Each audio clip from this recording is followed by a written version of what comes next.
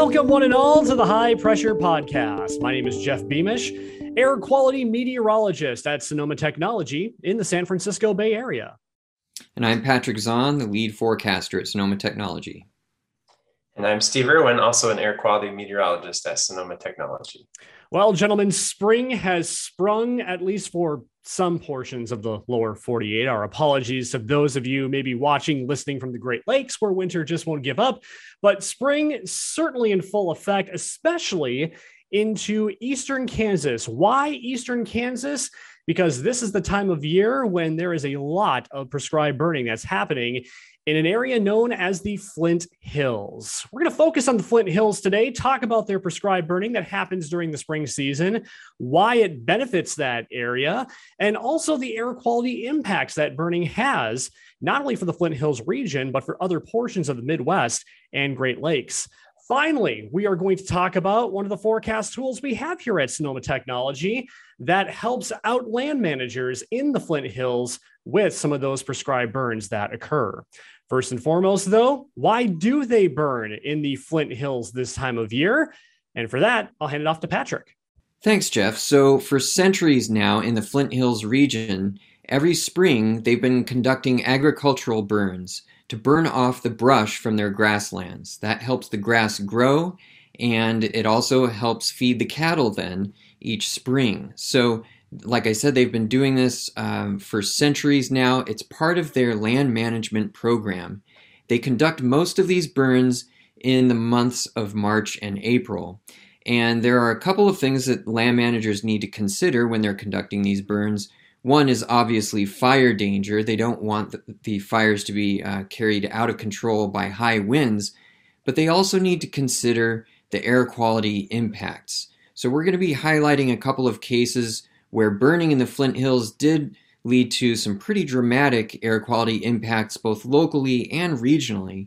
And then we're also going to talk about how land managers can reduce those air quality impacts. Yeah, Patrick, what you're taking a look at right now is satellite imagery from Saturday, April 9th, 2022. Notice all these red speckles here in the eastern Kansas and the far northern portion of Oklahoma.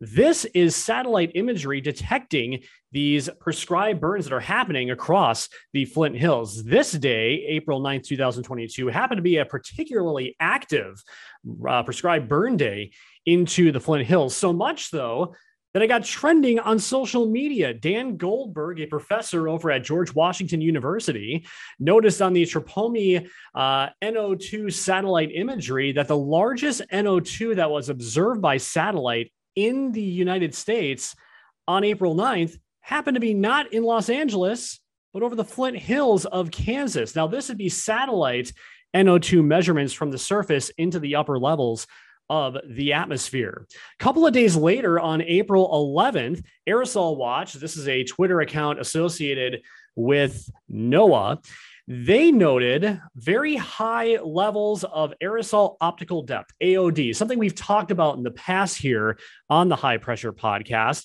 AOD is basically detecting aerosol content throughout the entire column of the atmosphere. And notice these greens, yellows, and reds right here into eastern Kansas. Those are high AOD values that are associated with moderate to thick smoke. How do we know it's smoke? Well, not only from satellite imagery from the aerosol optical depth, but here's the Tropomi NO2 satellite data for April 11th. And once again, very high values of NO2 throughout the entire column of the atmosphere into the eastern Flint Hills. So very active prescribed burning situation in the April 9th and April 11th timeframe in 2022 into the Flint Hills. This certainly not an anomaly because there are very active days for the Flint Hills when it comes to prescribed burning, and that burning can have impacts not only locally in eastern Kansas, but in other places outside of Kansas. For more on that, let's go to Patrick. Jeff, before we dive into that, I wanted to go back to your satellite imagery and just highlight one thing here. That's the one. So I really wanted to emphasize that the air quality impacts are from sort of this aggregate impact of a lot of small fires. There aren't just 3 or 4 fires. We're talking about hundreds or even thousands of small fires. So it's really this built up impact from these small fires that can produce in aggregate a lot of smoke that can impact downwind communities. So I wanted to highlight another episode. This is from last year at the end of March 2021. And it's a several day episode. But what I wanted to start out with here, this is from AirNow Tech Navigator, is just the fire detections on March 31st. Every red triangle here is an individual fire detection. And as I zoom in on eastern Kansas, you can just see the number of fires here. So this was a prime burning day for them, for the land managers. So when they're considering fire spread or fire danger, they're looking for periods when the winds aren't too strong. And on these days that I'll show, the winds were maybe 10 miles an hour or so. It was also dry, so it was a good period for them to get this burning done in late March into April. But what I'm going to show you now is the resulting smoke plume on this day. So you can see already from the 31st, from all of these fires, a pretty widespread smoke plume that's building up in eastern Kansas, moving off to the east into Missouri, as well as the southeast into Arkansas, as well as Oklahoma. But as I move forward one day, we're going to see even more burning and even more dense smoke. And this smoke is starting to get transported well out of the Flint Hills region.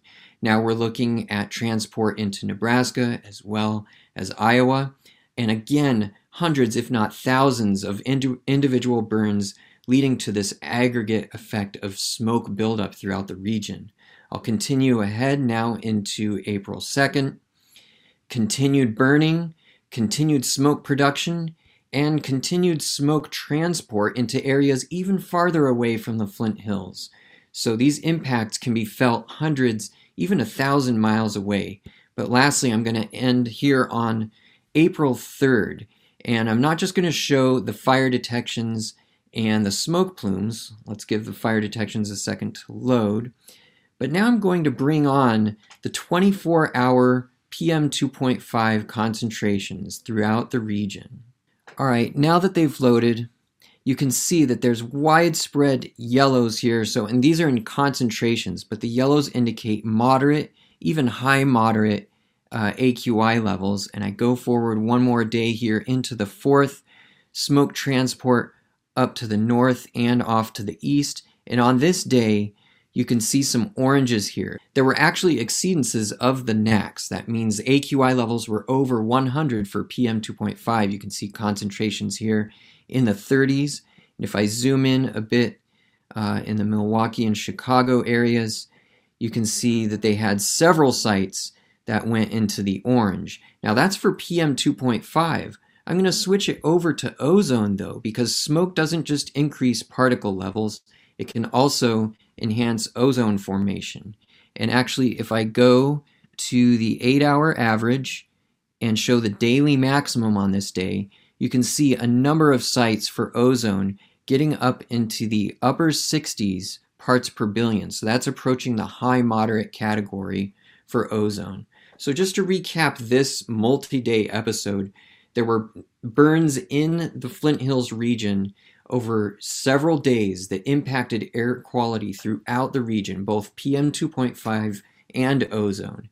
And for that reason, land managers have to consider not just the fire danger, but also the air quality impacts. So with that, I'm going to hand it over to Steve, who's going to talk a little bit more about the finer scale meteorological conditions that govern the air quality when there's burning and smoke in the Flint Hills. Thank you, Patrick. So what you're talking about, in essence, is dispersion. We have all of these fires that are happening across the Flint Hills and really across the region. You have agricultural burning occurring on some of these days. And so the real question is, how will the smoke disperse and just how will it spread out? Will it stay close to the ground? Will it go vertical into the atmosphere and disperse in places where people aren't breathing? So dispersion is a really big deal. And so we can look at a comparison of 2 different days here where the number of fires may have been pretty similar, but the air quality impacts are different. And so what I'm showing here, first off, is an image from April 4th of this year from AirNowTech, and it's showing the fires, just as Patrick was just mentioning. But if I go ahead and remove that layer, we can also see, again, the air quality impacts. This is on fine particles on this day of April 4th. So we saw all those fires out there, but air quality is not that bad across Kansas. We can see PM 2.5 levels are basically low moderate in Topeka, low moderate in Wichita, and even there is some good air quality from Kansas City up into southern and eastern Nebraska. And so even with all that fire, dispersion was such on this day that air quality impacts were not that bad. We can compare a very similar day, the day that Jeff was talking about, April 9th of this year. Again, a very large number of fires all across the Flint Hills, and going ahead and removing that fire layer. This time we do have more impacts in Topeka where it's more mid-moderate. We have some impacts in southern Nebraska, getting up more toward high moderate, and even down into Oklahoma here, some high moderate PM 2.5 levels. And so with similar fires, we're getting different results, and that's because of dispersion. So the couple things that go into dispersion, of course, are number one, wind speed. If you have lighter winds, which is what we saw here on the 4th, there were lighter easterly winds occurring, and light winds allow the smoke to be dispersed more vertically in nature. So the smoke can go straight up into the atmosphere and not necessarily mix down to where people are breathing. And also the wind direction was key because we had easterly winds on this day. And so if we have easterly winds blowing across this area where most of the fires were occurring, that smoke is being carried for the most part into areas that are not as populated across central Kansas here. And it's not coming into places like Kansas City or into Wichita. So the light easterly winds tends to be a better scenario for air quality for much of the Flint Hills compared to some other directions.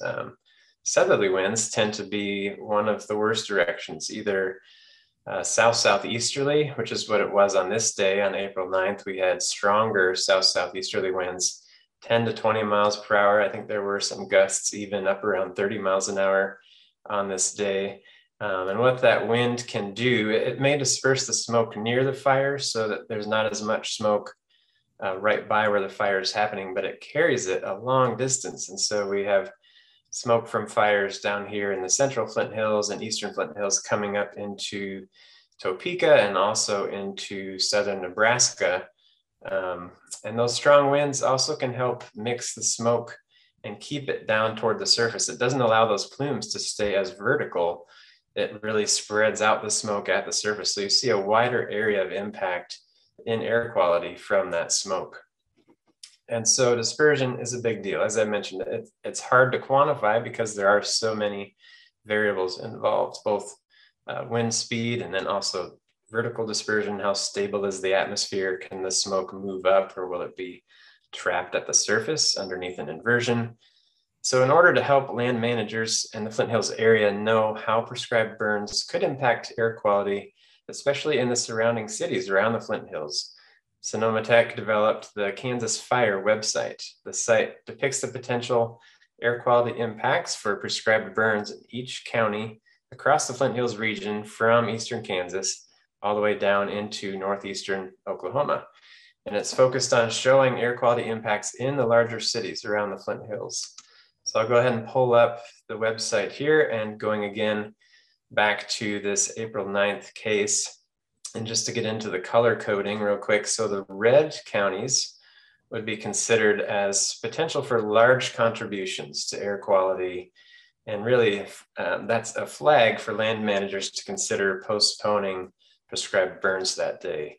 Yellow would be a medium contribution, to air quality. And then green would be a small contribution where you wouldn't have as much impact if you were conducting burns in those green counties on this day. So with more on the modeling behind this site, I will hand it over to Jeff. And before we get to that, if you can go ahead and keep that screen up, Steve, Patrick, I believe, has a question or something to add along to what you were discussing. Right. So I just wanted to emphasize that this is part of the Kansas Department of Health and Environment's smoke management plan, where they're trying to help land managers decide when they should burn. And this is just based on air quality impacts. And the assumption basically is that land managers are going to burn the brush from their grassland at some point in the spring. But there are some days that are better than others in terms of air quality, and especially in terms of the transport into highly populated downwind areas. So the idea behind this model is that it takes a hypothetical burn and can calculate what the potential impacts are in major metropolitan areas surrounding the Flint Hills. So what this site is providing is decision support, and compliance with these recommendations is not mandatory, it's voluntary. And they're really just trying to inform land managers to help reduce smoke impacts. And now I'm going to hand it off to Jeff, who's going to show you a more specific example of how a land manager would use this site. Yeah, so I get to put on my land manager hat for this one here. Let's say that it's April 8th. I'm planning on a prescribed burn on April 9th, and I'd like to see what the impacts would be from a potential fire from my location. Let's say that my location is right here, Osage, the northern portion of Osage County in Kansas. And I see right here that perhaps smoke from a potential fire would have a large impact, a large contribution on air quality for one of the major metropolitan areas around the Flint Hills, be it Topeka, Kansas City, Lincoln, Nebraska, Omaha, Nebraska, or down here in Wichita. So let's go ahead and take a look at an example of what a potential fire and what the smoke plume from a potential fire, where that would go. So what we can do with this forecasting tool that we have here for the land managers in the Kansas Flint Hills is a page called Your Fire Impacts. That's where we can decide, okay, is my fire going to include a light amount of fuel, a medium amount of fuel, or a large amount of fuel? Not only the fuel load, but the size of the fire that I'm planning on having. So let's say that I am burning a lot of fuel and it's going to be a very large fire over 5,000 acres. I'd click the View Your Fire Impacts. It would load up. Here's our location again, just for reference, the northern portion of Osage County in Kansas. And watch what happens with this smoke plume here. Heads off to the northwest. And not only are we seeing potential smoke impacts into Topeka, but my plume from my potential fire could be even impacting Lincoln, Nebraska. And this would be during the evening hours. So this is the kind of detail that land managers can glean from this Your Fire Impacts portion of the Kansas Fire website. Being able to choose the fuel load, the size of their fire, and their location, and to plot out the potential dispersion of smoke from a possible fire. Patrick. Yeah, Jeff, if you can go back to the cumulative fire impacts page. So I just wanted to highlight at the bottom of this page, too, that there is a forecast discussion that Sonoma Technology meteorologists provide. And that gives some detail into the meteorological conditions contributing to smoke transport or accumulation in the Flint Hills. And it can call out certain portions of the Flint Hills where potential fires would lead to smoke impacts in certain metropolitan areas. So it just gives a little bit more detail in addition to the model graphics. And it's important to point out, too, that for Sonoma Technology forecasters, myself, Patrick, Steve, what we're forecasting is the potential contribution of air quality impacts from a select site. We're not actually forecasting AQI values through this website. Rather, how much smoke from a select site may impact a metropolitan area. So let's take a look at another example of how this website works. Let's say that I'm planning on a prescribed burn on April 10th of 2022, and I live right here in Marion County. So we would again go to the Your Fire Impacts page. And let's say, once again, my fuel load is going to be heavy and my fire size is going to be rather large, 5,000 acres, and we'll choose Marion County. We'll view the fire impacts. We'll see why my county, Marion County right here, is flagged red. You'll see here through the morning and early afternoon hours, northwesterly winds are pushing smoke into the central Flint Hills. But as we get into the evening hours, those winds shift more to northeasterly. So all that smoke from Marion County that ended up in the central Flint Hills recirculates during the evening hours potentially and impacts the Wichita metropolitan area. So again, the type of information that you can get from this website for the land managers there in the Flint Hills, invaluable. So if I'm a land manager planning this fire on April 10th in Marion County, and I look at this dispersion model and I see my county flag red, I'd probably be planning on doing that burn another day.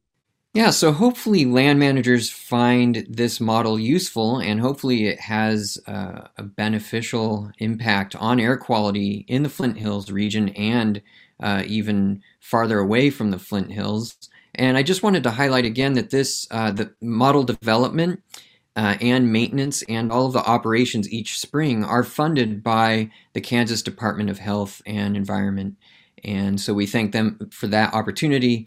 And again, hopefully this has a positive impact on air quality in the region. And we should also give a huge shout out to the Sonoma Tech modeling team who helped put this smoke dispersion model together for the Kansas Flint Hills region. Tireless effort. They've been doing this for years and years. And we certainly appreciate their efforts on this ongoing project as we watch in March and April every year the prescribed burning that happens into the eastern portion of Kansas. Well, that does it for the High Pressure Podcast. If you'd like to check out the Kansas smoke dispersion model, you can head on over to ksfire.org. There is a thumbnail image that allows you to click to access the smoke model that we have put together here at Sonoma Technology. If you'd like to see some of the amazing work that we do here at Sonoma Tech, including that wonderful smoke dispersion model, you can head on over to www.sonomatech.com. As always, follow the High Pressure Podcast on Twitter. We are at High Pressure Pod. I'm Jeff Beamish. I'm Patrick Zahn. And I'm Steve Irwin. Thanks for watching and listening to the High Pressure Podcast.